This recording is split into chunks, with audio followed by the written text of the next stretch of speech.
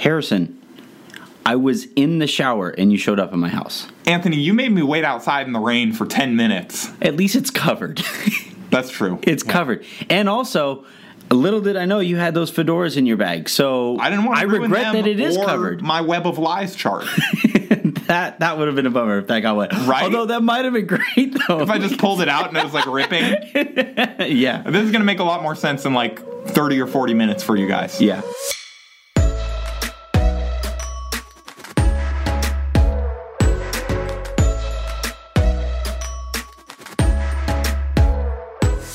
Welcome to the Lake Show. I'm Anthony Irwin.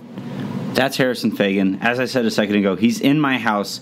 This is going to be a quick intro here, 5 minutes or so, and then we're going to throw to a conversation that we had with Ryan Bergara of BuzzFeed Unsolved, huge Lakers fan. Unfortunately for him, also a huge Chargers fan. So we were all kind of in our feelings for this one. Well, Ryan and I were in our feelings. Harrison doesn't have feelings. I have feelings. It's just not that much about sports. Anywho, let's start though with the stuff from practice. That's basically all we're going to talk about. The Lakers went out and dropped the PR move of all PR moves, and the end of their practice, when all the reporters were there, was just focused on free throw shooting. My problem with it, Luke Walton knows how to shift a narrative. Give that man credit. Yeah, sure. Problem is though, you know what still wasn't present for those free throw shooting practices? A shooting coach? A shooting coach. Look at that. I mean, Rondo was back out there today. Picture something that you are not good at. What's one of the things you are not good at? Basketball. Fair. All right. So let's say you were tasked with going out there and playing basketball and improving at basketball, but you were only left to your own devices. You did all the same things that made you the bad basketball player you are right now. You didn't change anything. Do you think you'd become a better basketball player? I think over a couple years of my life, I slowly got better before I had to stop playing. So, but that took do you think that 23 years? Do you think that would be hastened by a good coach? If somebody could have taught me how to shoot, that probably would have helped my game a lot. Honestly, you fit right in with the Lakers. I can do like a personal story where I shot free throw. I too learned to shoot free throws with the Lakers. I could give a real first person perspective on this. It would be great. Was there anything? I guess LeBron James is progressing. He is apparently running. He said Walton said that LeBron told him he's feeling good. Then said that he's done some running, but didn't know if he'd done any today. That Walton found it. There's weird. Also Shams Charania reported this morning that LeBron's team said that they were willing to go longer than the initial 3-week timetable that they were given. I think Windhorst said on one of the ESPN pods that LeBron might be out another couple weeks, that it's not progressing like they would like it to. Mm-hmm. And, he's pretty plugged in that camp. So, do you want to recreate the Luke Walton, LeBron James conversation? We can do that on point. Do you want to be LeBron or do you want to be Luke? I guess I can be... I don't know which one's easier. Probably Luke. Okay, I'll be Luke. All right, so you ask me. I'm LeBron. You ask me. How are you feeling? I'm all right. Who are you? That's hurtful. LeBron, I text you every day. Have you talked to Magic lately? Honestly, no. That's interesting. I hadn't. He hasn't texted me in a while. So my groin is still kind of bugging me. Why don't you talk to Magic and then I'll let you know how my groin is feeling. Okay, I'm gonna. He actually he said to come meet him up in his office. He has. Oh man, look at that! I'm gonna go out and go for a jog, and then when you get back after your conversation with Magic, well, I'll give you an update. All right. It was nice knowing you, LeBron.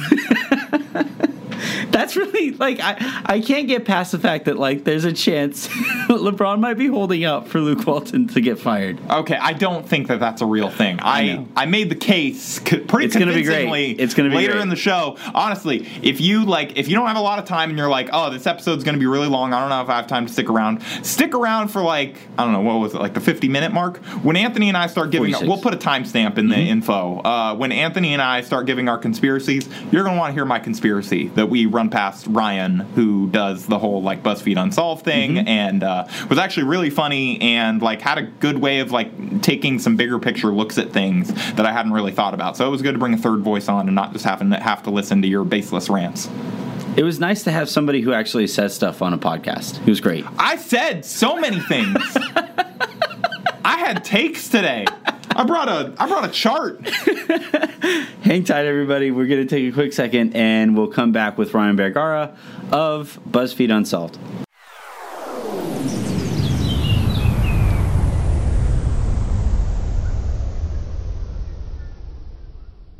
All right, and we're joined now by Ryan Bergara of BuzzFeed Unsolved. He is unfortunately right now, he's a Lakers fan and a Chargers fan. He's coming off of a really tough weekend, but we thank him very much for hopping on nonetheless. How are you holding up, Ryan? I'm doing the best I can to cope with yesterday's 2 crushing losses. My Chargers got eliminated in the playoffs, and then the Lakers gifted the 9th win to the 8-win Cavaliers. So, doing as best as I can coming off of that. How was your weekend? We were talking about how the different approaches you and I take to social media on lost days or nights. And you and Harrison are of the belief that you just hop off, sign off before you say something you might regret. And it seems like the more prudent way to go about things. I'm the opposite way though. Like if I have a thought that I just have to get off my chest, there's no better place to do it than on a public forum that can be screen grabbed and used as blackmail from that point forward. Yeah. I guess I'm a little more diplomatic when it comes to that, just because I do know that, the heat of the moment, my blood is usually boiling after a Lakers loss, especially when there's one like last night. And I just know there's nothing productive that I'm going to say after. I'll make a couple little jokes, but then, eventually people will come in my mentions, and then I'm starting to argue with people. It's just not a good look. So I choose to just, turn off the phone, go in my room, turn off the light, maybe light some candles. I don't know. Get into my zone. You just, other than lights and candles thing, you just basically described everything that I tell Anthony to do after every single loss. I'm just like, it's not worth it. People are gonna get upset with you. You're hurting your brand. You're hurting our brand. And then Anthony's like, no, I'm just gonna fire off a couple tweets about how I think Brandon Ingram or like Kyle Kuzma is a taller Jordan Clarkson. No, Brandon Ingram is a taller Lance Stevenson. You got it all mixed up. Oh my God. Today though, we're just honestly, this is all gonna be a kumbaya session for at least Ryan and me. Harrison's too big a coward to actually say anything on the mic. But Ryan and I can bounce our rants off of each other.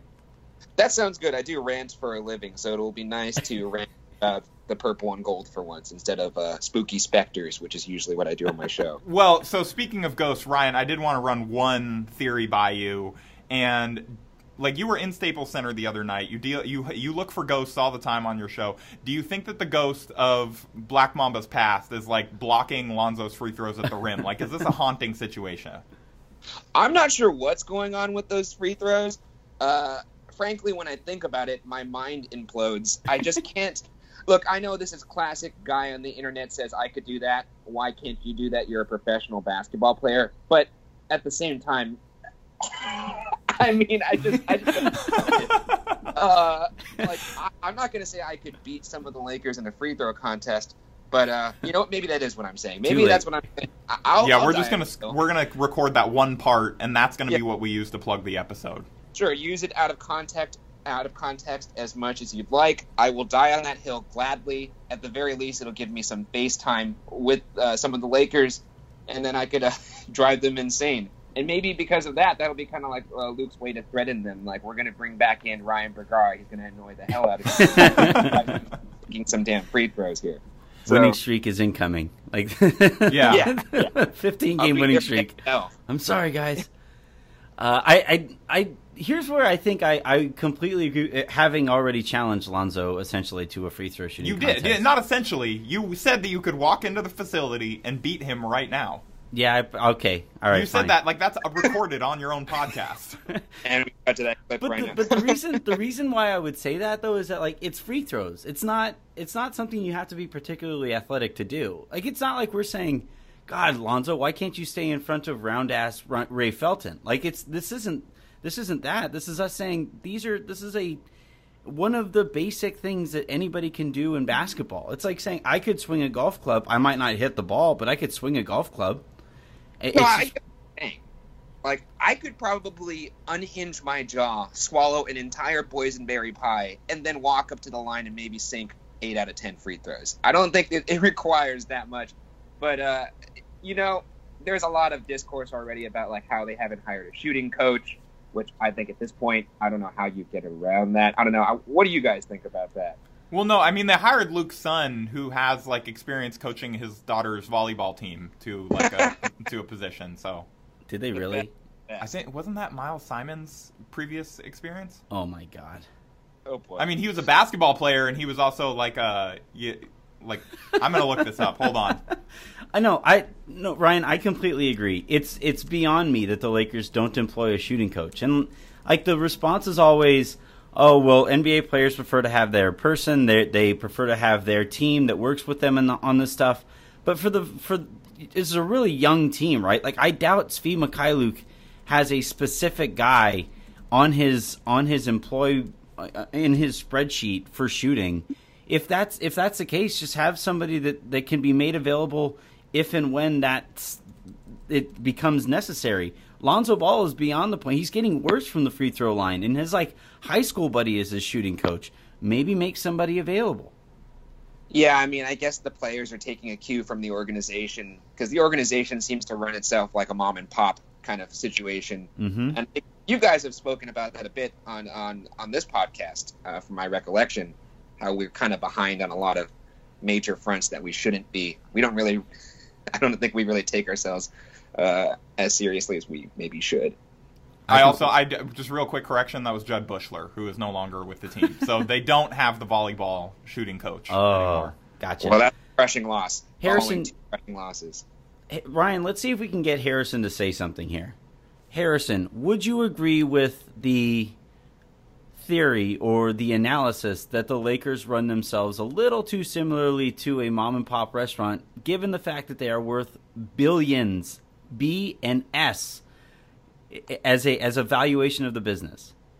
Yeah, I think so. I mean, I think that's where you see the issues with, at times, like, what can really only be described as nepotism, where they're constantly hiring people that, like, basically everyone in the family is an employee of the organization in some capacity or the other. Some of them have nothing to do with basketball, which is, like, that's a totally separate thing. And to be fair, the guys that are in basketball are in the scouting department, which has actually done pretty well over the last couple of years. Sometimes you stumble into the right thing. But too often, I think there's this rush to hire people that they have a familiarity with, which is on some level human nature, because you want to hire people that you know, you want to hire people that you can work with and that you know you get along with.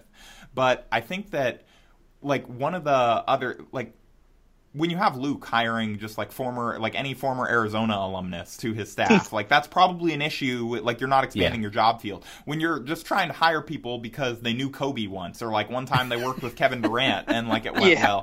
Like, like, obviously that's minimizing some of these guys' resumes. Yeah. But it's the it vibe. just doesn't feel like they're expanding their field as far as it could be. If it was one or two hires, then it's like, okay, that's a one-off. Every organization probably has that, where they hire people that they're familiar with. But sometimes you have to bring out outside ideas and people that did not grow up with Mamba mentality. Remember when Richard Jefferson retired, and the joke was immediately, oh yeah, he has a spot on Luke's coaching staff if he wants it, right? And then he wasn't hired. He took like a TV job. I think he does. Took a TV instead. Yeah, he does Spectrum, ESPN. Mm-hmm. So he took a TV job instead, and then in his TV job said that Luke Walton offered him a position, and it's just like, what are we doing here? You can't be that predictable, and it concerns me, Ryan. If you were, sports is weird. It's not an actual investment, right? But a lot of time and emotions and all that. It's an actual personal investment. It's not financial, but it feels like you're not being met halfway when you see that they're just kind of. The Lakers are the worst shooting team, I think Pete just said, since like 2015 from the free throw line. And their major midseason hire this year has been Kurt freaking Rambis. Like, what are we doing? Well, I mean, like, I agree with all that. I think, like, there is some classic nepotism going on here. And I would also like to offer a blanket disclaimer for whatever I say in the following hour. It may be a bit reductive, but I am rightfully upset a little bit, I think, as most Laker fans are. And I just think you were right. The company is $1 billion company. It's part of the 3 comma club. And I think when you are part of that club, you got to surround yourself with the best. That's how classically any company has been successful. You surround yourself with the best of the biz in every particular category. I think I'd heard you guys talk about they don't really even have what's the status of our analytics team? It's not good enough to brag about. Right, like they have an analytics department. I've spoken with Luke a couple times pregame. We've talked with him, and he talks about how the analytics staff will get him data on lineups when he's trying to make those decisions, and how various players are fitting with each other. But then he also says that during games, he has to make a lot of those decisions with gut feel, based on like how he feels a guy is playing or what he's seen from a guy, which is fair. I think all coaches do that. But like they do have an analytics staff, but I know that like they did hire a guy who left, and right now like Rambis is the liaison between the front office and the coaching staff. So the players are taken care of as far as how to behave themselves on social media. But as far as beyond that, I don't know. It's weird because the last couple of years we were all sitting here lauding the Lakers player development staff because we're like, look at all these guys that were late round picks that are way outperforming expectations. And I almost wonder if we were being too, reductive, and actually we really should have been crediting the scouting department for finding guys who could perform in those slots, because we haven't seen that progression from guys when they've been on the Lakers, at least not as much as you'd like to. Like even Randall has taken another leap forward since leaving the Lakers, and there's other contacts. So is D'Angelo Russell. And some of that is them getting older and them getting more experience. But some of that is maybe we were crediting the coaching staff for things that shouldn't have necessarily been as credited to them. Ryan, do you feel as if some of the Lakers guys have plateaued? Like that's been the general vibe that I've seen around there, and it's been in the back of my mind. But when you look at the development across the board with the Lakers young core here, do you feel like they've kept up with your expectations with the steps forward you were hoping to see this year? I think, well, in the case of like Kuzma and Hart, I mean, I think they are hitting a bit of a sophomore slump. I think Kuzma has improved on the defensive end, and I think he's like made a concerted effort to do so. But I think it's like a mixture of a sophomore slump, trying to adjust to playing around the gravity of LeBron James, and maybe some of the expectations of all of us. Yeah, I mean, no, it's a lot. There is something to be said about playing in the spotlight of LA and playing for the Lakers, as opposed to developing on a team that's like the Bucks. I wrote about this last night. I feel like Kuzma and Hart are kind of more in the clear to me, because Hart's struggles they literally started when LeBron went out, and he was playing great. He was arguably the best young Laker for the majority of this year while LeBron was in. So I'm not worried about him. When LeBron comes back, he's going to probably be fine until we see otherwise. Kuzma, again, has shown that he can fit in alongside LeBron. And so his struggles right now, again, don't worry me as much. It's Lonzo and to a greater degree Ingram.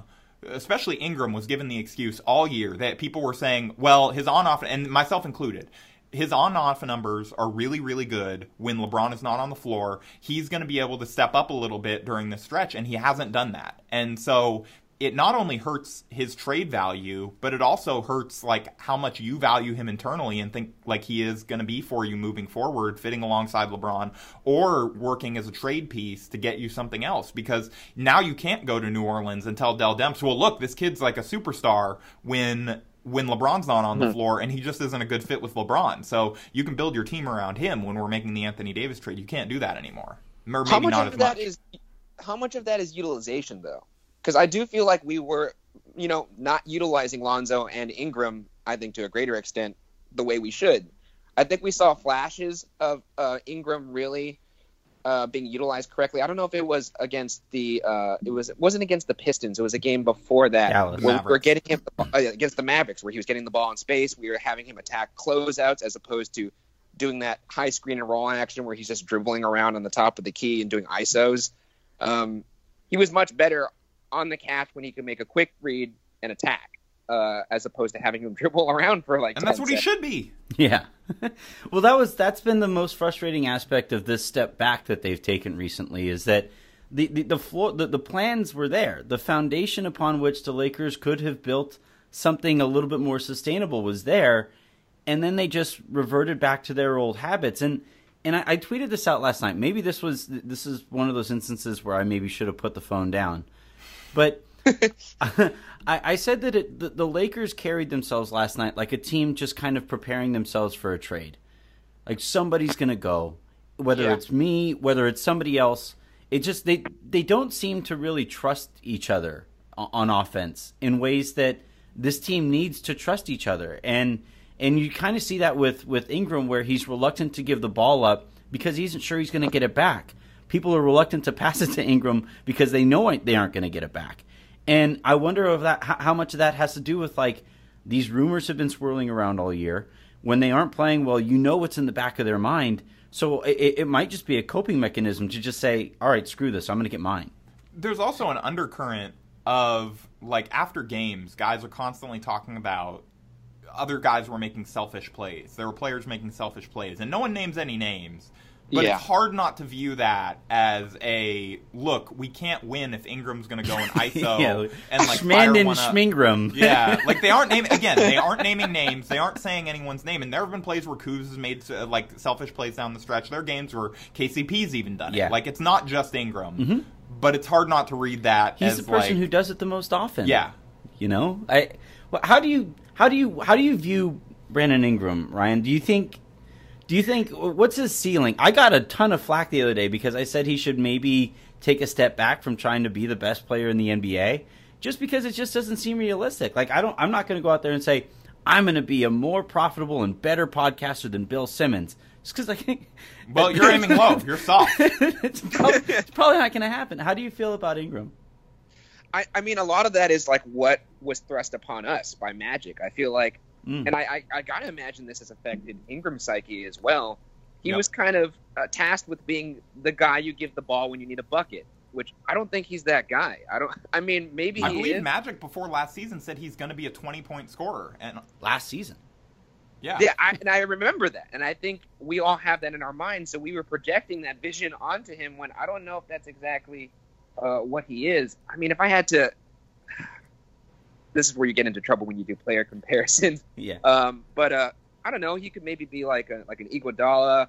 Tayshaun Prince. Tayshaun Prince was also like they have a similar body type, but he does a little bit of everything pretty well. But to make him the go-to scorer, you weren't giving Tayshaun Prince on the Pistons the ball and being like, go create a shot for someone else or for yourself. Rasheed Wallace would have knocked him out. No, the best and worst thing to ever happen to Brandon Ingram was that his body looks like Kevin Durant's. Yeah.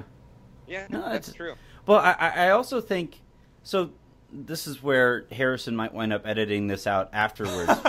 but like, it's been reported and confirmed multiple times that Magic Johnson will come in every other week or so. He's not always around the organization. And when you're so far off on expectations with a player, it's hard not to wonder how much of that has to do with that lack of appearance with the team. You have to be, if you're going to say, if I was to say, all right, during the three-peat era, we're gonna look to Shaq to make all of our technical foul free throws. We're gonna welcome Hack-a-Shaq. We're gonna try to build up the worst aspect of his game as a means to make him a better all-around player. You'd get looked at and said, do you even watch this dude play? Right? And I have that same kind of vibe with Ingram when I heard Magic Johnson saying that he sees him as a 20-point scorer. I was like, have you watched? Have you been paying attention to any of Brandon Ingram's anything? Yeah, I mean, I do think one of the things that was placed upon Ingram is I do think he can be elite defensively. I think he has the tools to do that, just like Iguodala and Prince did as well. It's tough. It's tough to kind of course correct in the middle of the season, especially when you're a young player, I imagine.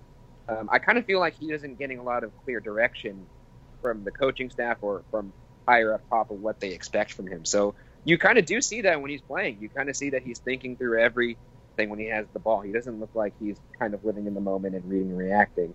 Yeah, and the whole marketing him as a future all-star, future franchise centerpiece, future 20-point-per-game scorer, like, that's a bell that can't be unrung now that he's heard that stuff. And now that that's the stuff that he's focused on, like, you're losing some of this development time. And, like, you're losing development time from last offseason when he was focused on doing all these things that the Lakers don't need him to do. Yeah.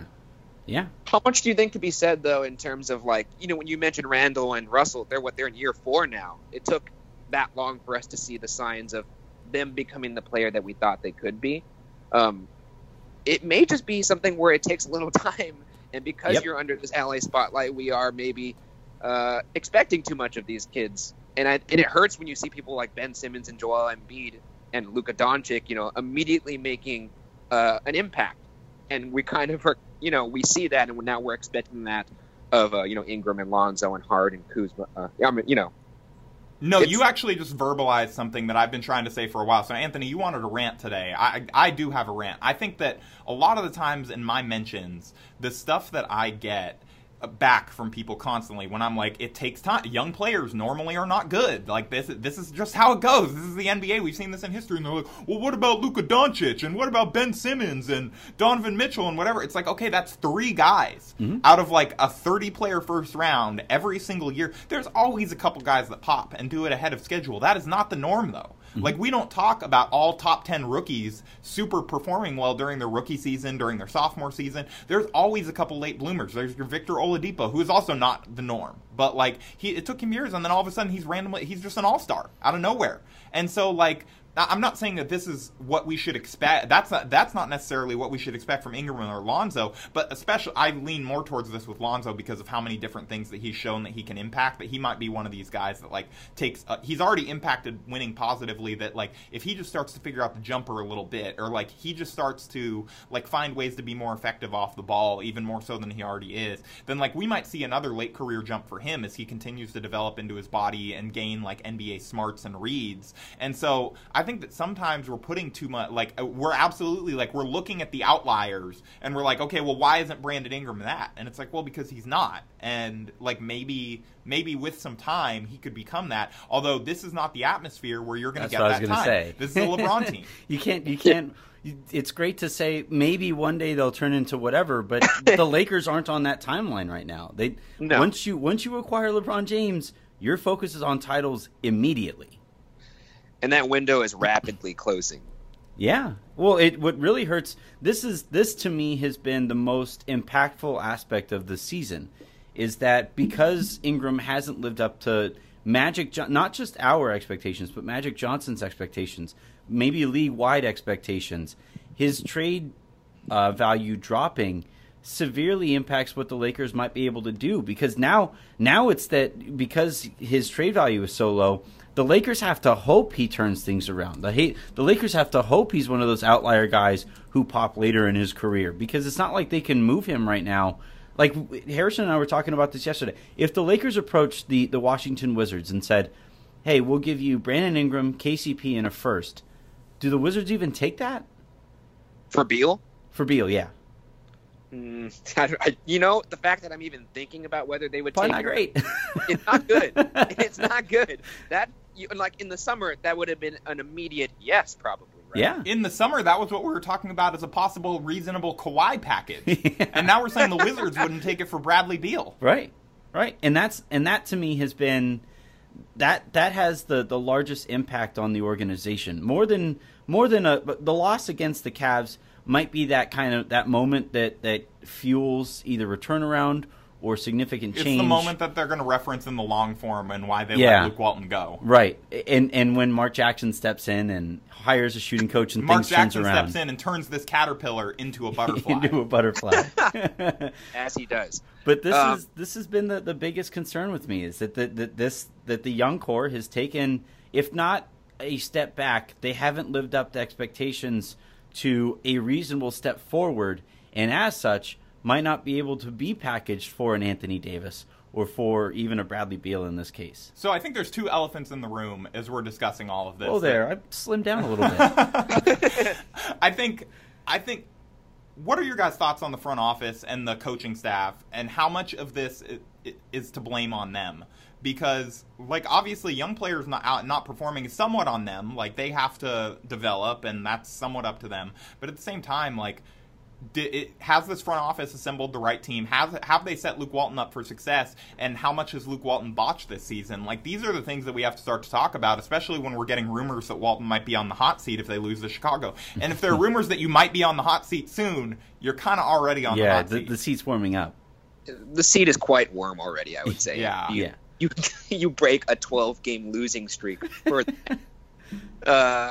They don't even have double-digit wins after that win. We're in January.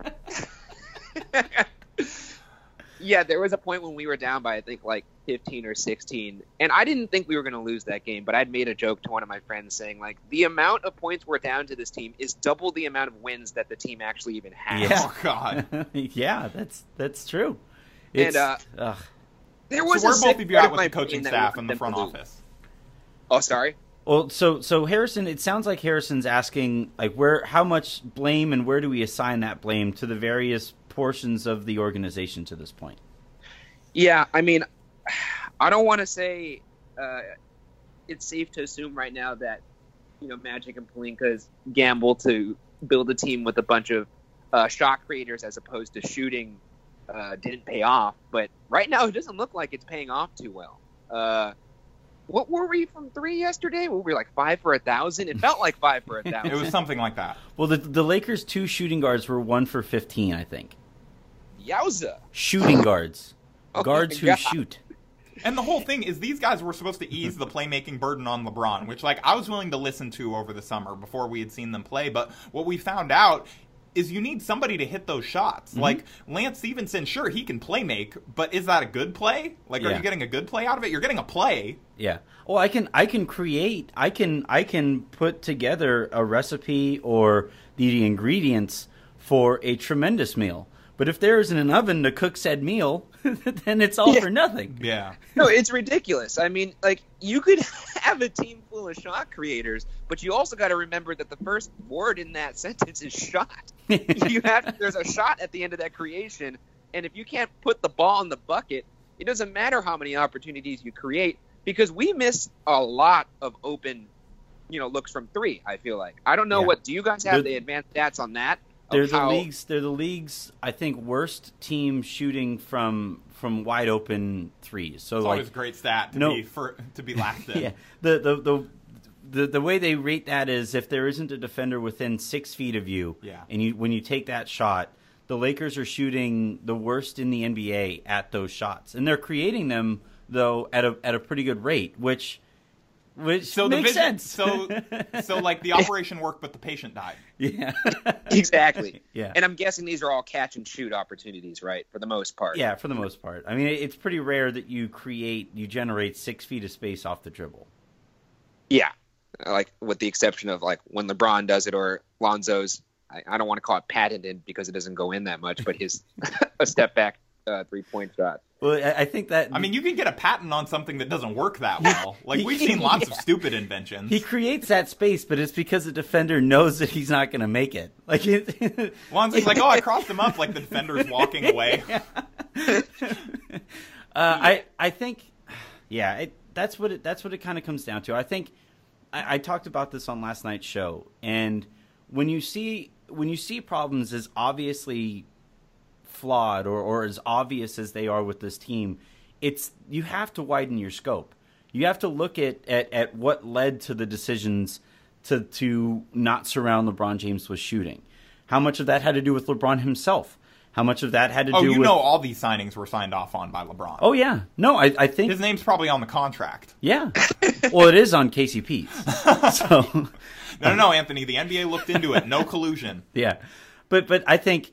and this is, I think, the point that you tend to make with the Fire Luke Walton stuff is, well, he was given lemons with no sugar and no water or very little water, and they told him to make lemonade, and turns out if you just squirt a bunch of lemons into a cup, it's just lemon. It's pretty gross. It's very good. Not very good.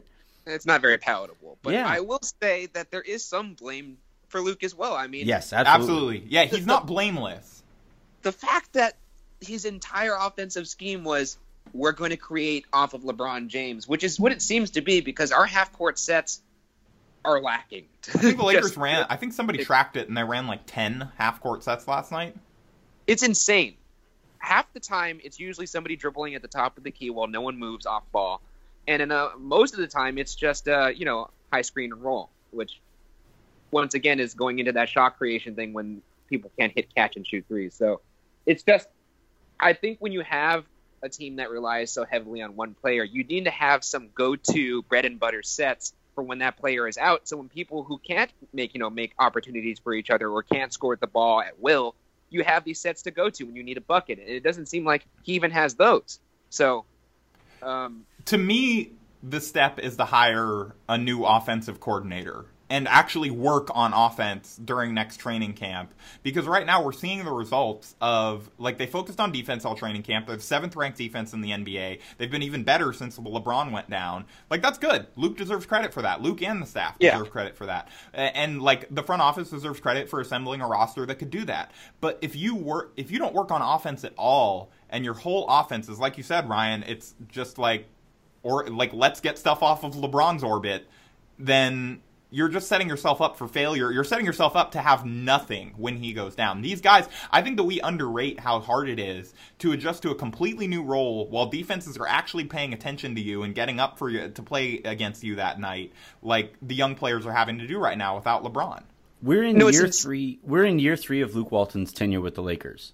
Haven't we been saying that he needs to hire an offensive coordinator for 3 of those 3 seasons? I think so. I think that's only been this season. I've only really seen that. Well, yeah, because there was actual expectations on it, and we always just kind of wrote it off as, well, the Lakers suck. They don't have the talent to be able to bruise. Which was true. It was. But I also think, though, that both things can be true. They can have sucked, and they can also have been. They could have left a lot to be desired in terms of offensive system, and I think right now what you're seeing is a team that didn't lay that groundwork down. So that when expectations start to build up, they were ready to meet them, and here we are, and this is also year 2? It's year 2 of Magic and Pelinka's tenure. How haven't they pushed Walton to hire an offensive guy? How haven't they pushed him? I think the only place they're pushing him is out the door. Yeah, right. Hey, Luke, can you get us Mark Jackson's contact information? Yeah. But yeah, they did kind of air out some quotes to the press, though, earlier in the season where they were talking. I think it was Ramona Shelburne's report where she had mentioned, I can't remember if it was Pelinka or Magic that had said, we still have no signs of whatever offensive scheme that's supposed to be. It was Magic. Yeah, it was Magic. It was Magic, right, in the half court. They did say some things to maybe light a fire under Luke, but I feel like you're right about the past 3 seasons. Like, we did write it off as they were young. But I also feel like when you're a young team, isn't that more the reason to be scheme heavy? Yeah. So that you don't have to rely on the young players doing heavy lifting off of talent and experience alone, which at that point they don't really have. Yeah, that's a good point. Harrison has been befuddled. All right, let's change course here. No, actually, I do want to say real quick before we wrap up the actual basketball stuff, guys. You don't have to worry. We solved everything. Mm-hmm. This is a quote from Lakers practice. Matthew Moreno of Lakers Nation. This is Luke. So he said, "We had a really long, good film session. Guys are upset. We got some good work in. So they solved it." Oh. All right. Well, Ryan? Are you okay to record a brand new podcast? You're talking about how great the Lakers film study has been. Yeah. It's. Are you guys getting? I feel like Luke has said that quote like 20 times this year. No, exactly. And are you getting a little fatigued when it comes to the front of all the Laker players and coaches after games saying, "Well, we just got to play harder. We got to. If we play harder on defense and offense, and we play as hard as we possibly can, it's going to work." But if you're beating your head against the wall with a scheme that doesn't really work, I just don't understand how that is supposed to inspire any confidence in anybody. Yeah, they're hitting their head against the wall, and they're like, well, we didn't break through, so we're just going to do it harder next time. Yeah. Well, I'm going to reference a movie that people probably haven't seen, or maybe they have. The Dark Knight Rises. when Christian Bale, when Batman is a little long in the tooth, and he's preparing to fight Bane, and I think Alfred says, like, how are you going to fight this guy? He's bigger, faster, stronger, and he just says, oh, I'll fight harder. That's what I always do. And we're all going, no, you're going to get your ass kicked. You're like 80 years old, man. Yep. And then you got. That's kind of how I feel when I see these players going, we're just going to play harder. It's going to work out. And I just feel like that's wishful thinking and frustrating. Yeah, well, after practice, also from Matthew Moreno, there's a video going around right now that it's all the Lakers shooting free throws after practice, and it's like, that's great. That's a tremendous PR move. That's a great job by Luke Walton and his staff to get guys in front of the camera saying, "Look, I promise we're working on it." But to the same point you just made, Ryan, if you're working on the same habits that make you the worst free throw shooting team in 5 years, then you're just going to continue to be that bad a shooting team. Hey, they were working on free throws when the media walked into practice today. Yeah. So, again, we solved it. Yeah. Oh, boy. Yep. But apparently they had so many they only had 7 players available because almost everyone the training staff said give them the day off because they were banged up. So they really could only work on like film study and free throws, it sounds like. They followed Pete on Twitter for 15 minutes. Was their film study. All right. A good PR move for me would be hiring a shooting coach, but that's just for my Yeah, I'm just saying, like, it's not. I feel like it's not that hard. You could just like go. You could get like one of these guys that can make like 100 shots on YouTube or whatever in a row, and like they call themselves a free throw doctor. That'll placate like 90% of the fan base. Yeah, it would be a step forward. It'd be like, we brought Steve Nash in today. He shot a couple free throws with the guys to make up for all the money he stole from us. Yeah, I mean, look how much positive press they got when they brought in Denzel Washington. Remember that? And Kendrick Lamar. Maybe Kendrick Lamar can teach him to shoot free throws. Yeah, bring K-Dot in there. Have him chuck a couple balls at the rim. Maybe that'll solve all of our issues and woes. All right, we're gonna segue awkwardly because that's the only way I know how to segue. We are going to, because this is Ryan's forte. He is the BuzzFeed Unsolved guy, and we have nonstop conspiracies. I have a tinfoil hat on at all times. Harrison and I put together a couple conspiracies. I'm going to lead because Harrison has been bragging about his conspiracy since last night. I got messages from Harrison at like 7 o'clock this morning telling me about how great his conspiracy is. No, I'm telling you, I spent, it's not even that's really something that I should be proud of. I spent like an irresponsible amount of time on this. like I'm hoping that Seth didn't make it this far into the podcast, because if he hears like how much time I put into this, he's probably going to have to let me go. He's going to be like, you had like work tasks you didn't get to. So I'll start here. Mine's a pretty basic one. It dates back to the Stay Dwight era. I don't think the Lakers wanted Dwight Howard back. My conspiracy is that they put up those posters. It was like the first time they'd ever done anything like that for a player. They put up those posters, and when Dwight said, I don't know, I'm just going to go out and say that they were not all that upset when he decided to go to Houston. The basis for that is one of his requests were to amnesty Kobe Bryant and stretch out, or either amnesty or stretch out Kobe, which they were never going to do. Knowing the way that the Lakers worship at the altar of Kobe, that was as soon as he made that demand, that was a non-starter, and that was the beginning of the end. The other thing is he had back issues that entire season, and if you look at his career since then, maybe their doctors, their team doctors, kind of looked at it and said, if we're paying that guy max money for the next umpteen years, that's going to put us in a tough spot too. So not only does he not get along with Kobe or really anybody, he also might have physical liabilities moving forward. And the last thing, and this was the one that, and I mentioned this already, I kind of alluded to it, but the Lakers never did anything in the way that they were trying to keep Dwight. So do you think they brought Kobe into the meeting to tell him that he'd teach him how to win to get him to leave? Yes. They were like, we're going to bring Kobe in because we don't actually want this guy to stay. No, he made the request, hey, if you guys stretch Kobe, then I will 100% stick around. And they went the opposite direction. They brought Kobe into the meeting. You need a dose of Mamba mentality. The best thing for anybody when you hate somebody is to get a lecture from them. That's the one thing that's going to keep you in the door. So that's my big conspiracy here, is that the Lakers did everything they could to tell the fan base, hey, yeah, we tried. We wanted him to stick around, but gosh darn it, he didn't. And you look at the direction that Dwight's career has gone in since then, and I can't really blame him. Would you invest time into the conspiracy that the Lakers didn't want Dwight back? I would actually put a lot of stock in that conspiracy theory. I think it's quite plausible. Like you said, his career trajectory has not been the best, despite Kobe and him staging that very cute photo shoot on their Instagram. I don't think they got along. No. No, they're like, hey, guys, we're gonna show them that like Kobe's a human being and he's relatable. We're gonna make fun of this moment. Yeah. Right. Yeah. That I remember how much waves that actually sent, though. That did convince. I hate to admit it, but there was a part of my brain. Maybe I was just hoping that they were getting along. I was like, okay, maybe they're okay. Maybe they're okay. Maybe we're going to be okay riding this squad into the playoffs before Kobe's Achilles exploded.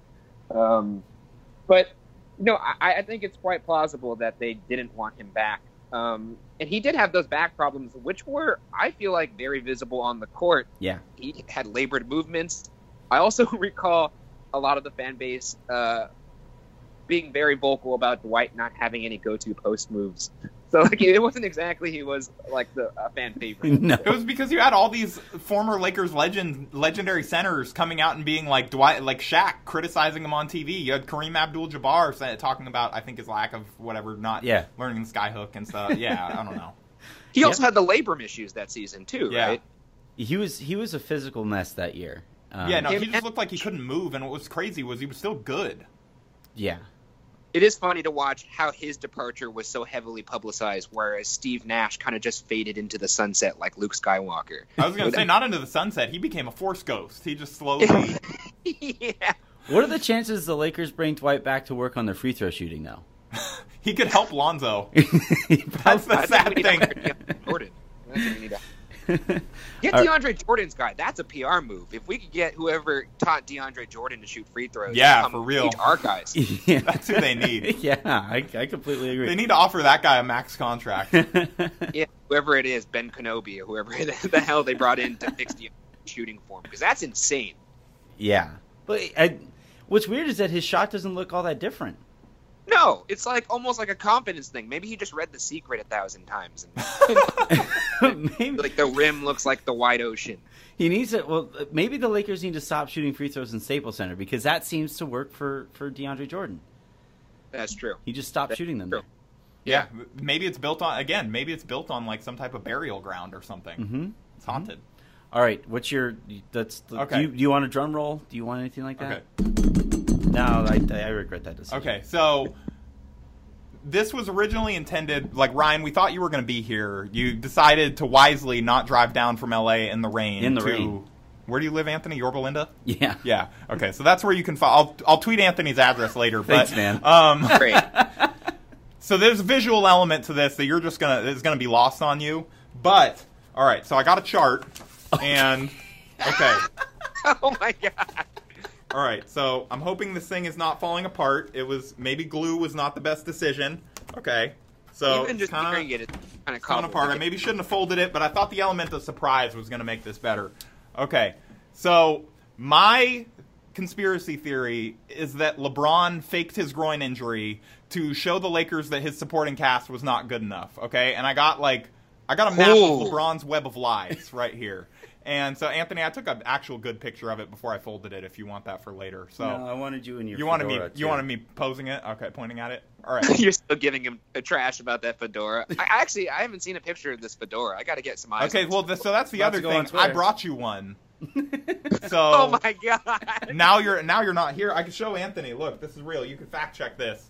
I brought a second one, Anthony. Yes. Thanks, thank you. So next time that you record with us in person, we're gonna give you that. It's your Lake That- Show Get me to like come back guest here. gift. It's like Ellen gives out bags to all of her guests or whatever. Like we give out fedoras. Uh-huh. So This is your LeBron- I promise moment. look, so anyway, my conspiracy: LeBron faked his groin injury to show the Lakers that his supporting cast is not good enough. So you got LeBron, a superhuman cyborg who has literally never injured this part of his body, never been out for this long. This is an unprecedented thing, which makes me do a little thinking face emoji up here, you know, is this real?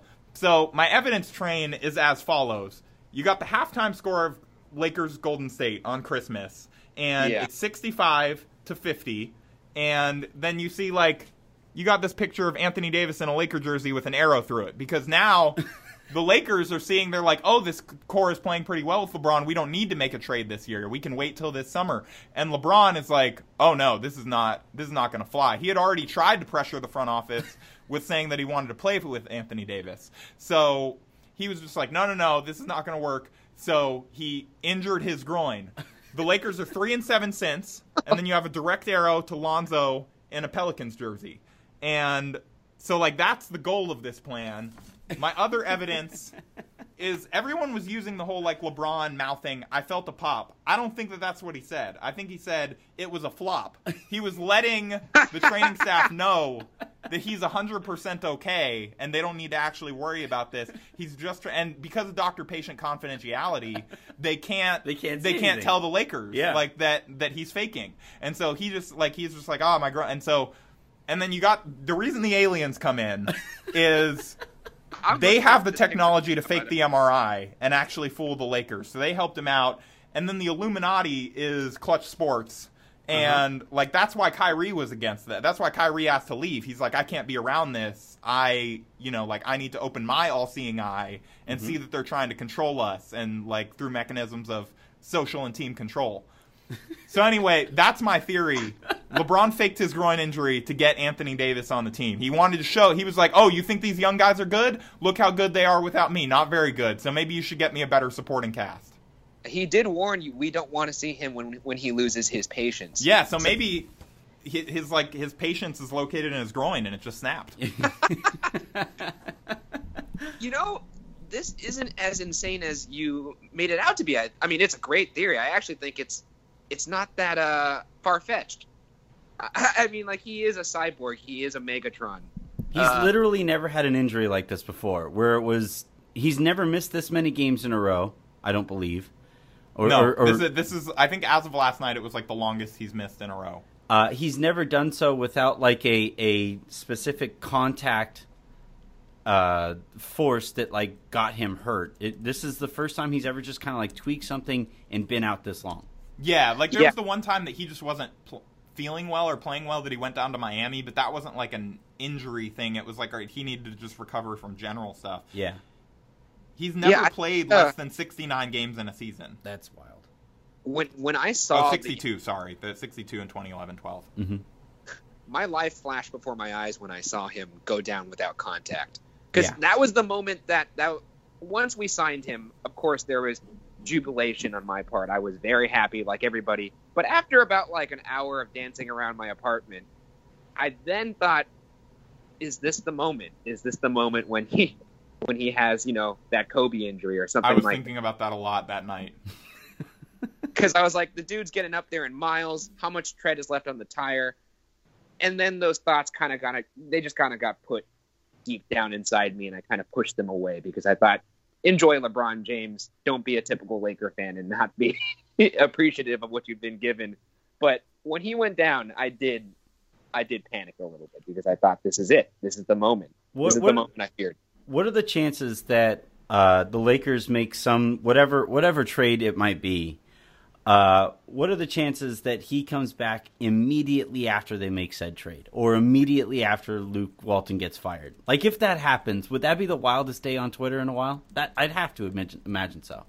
Oh, absolutely. There would be like side-by-side memes of him and Cersei Lannister drinking wine. Oh my god! Yeah, it's like I could totally get behind this theory. Also, it's very fun to me. Side note: if we do in fact end up trading the farm for Anthony Davis, it is kind of funny that we would be then forming the Big Easy Lakers in New Orleans with Julius Randle and the rest of our young core. Like, all of our young core will be... I know, they just need to go get D'Lo in free agency. Yeah. If they get D'Angelo Russell, they'll build the team that we thought we could have built.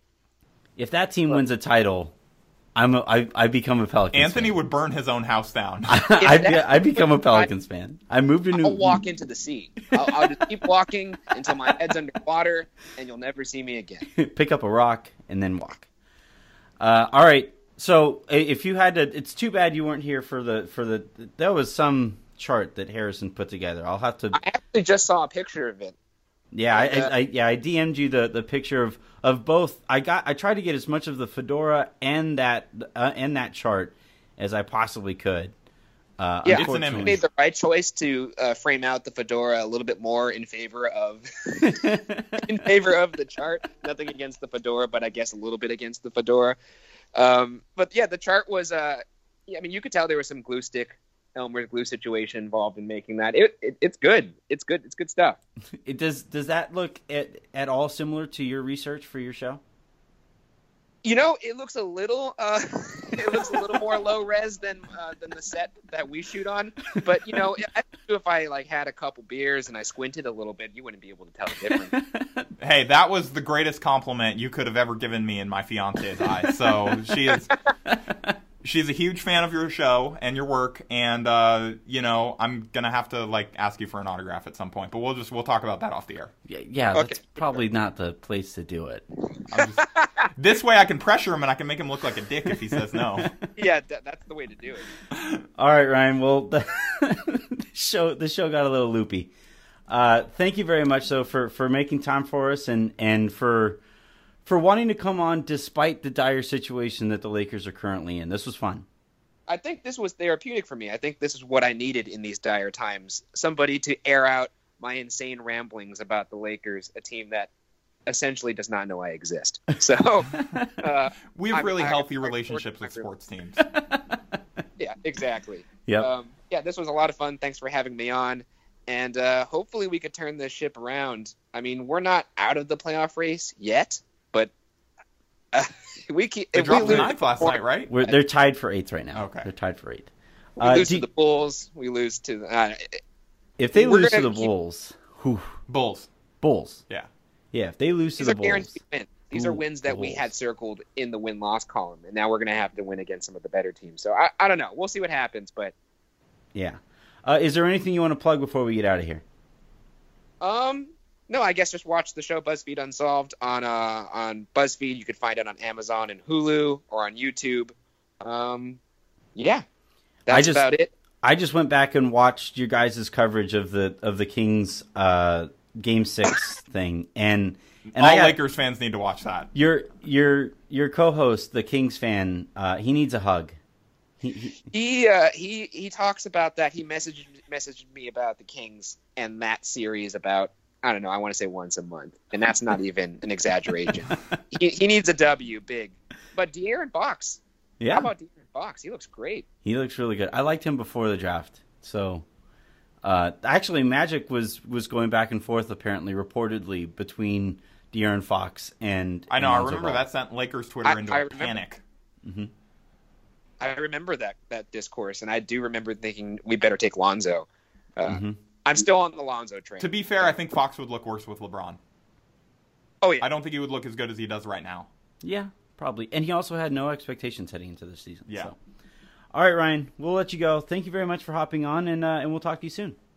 okay, great. Thanks for having me, guys.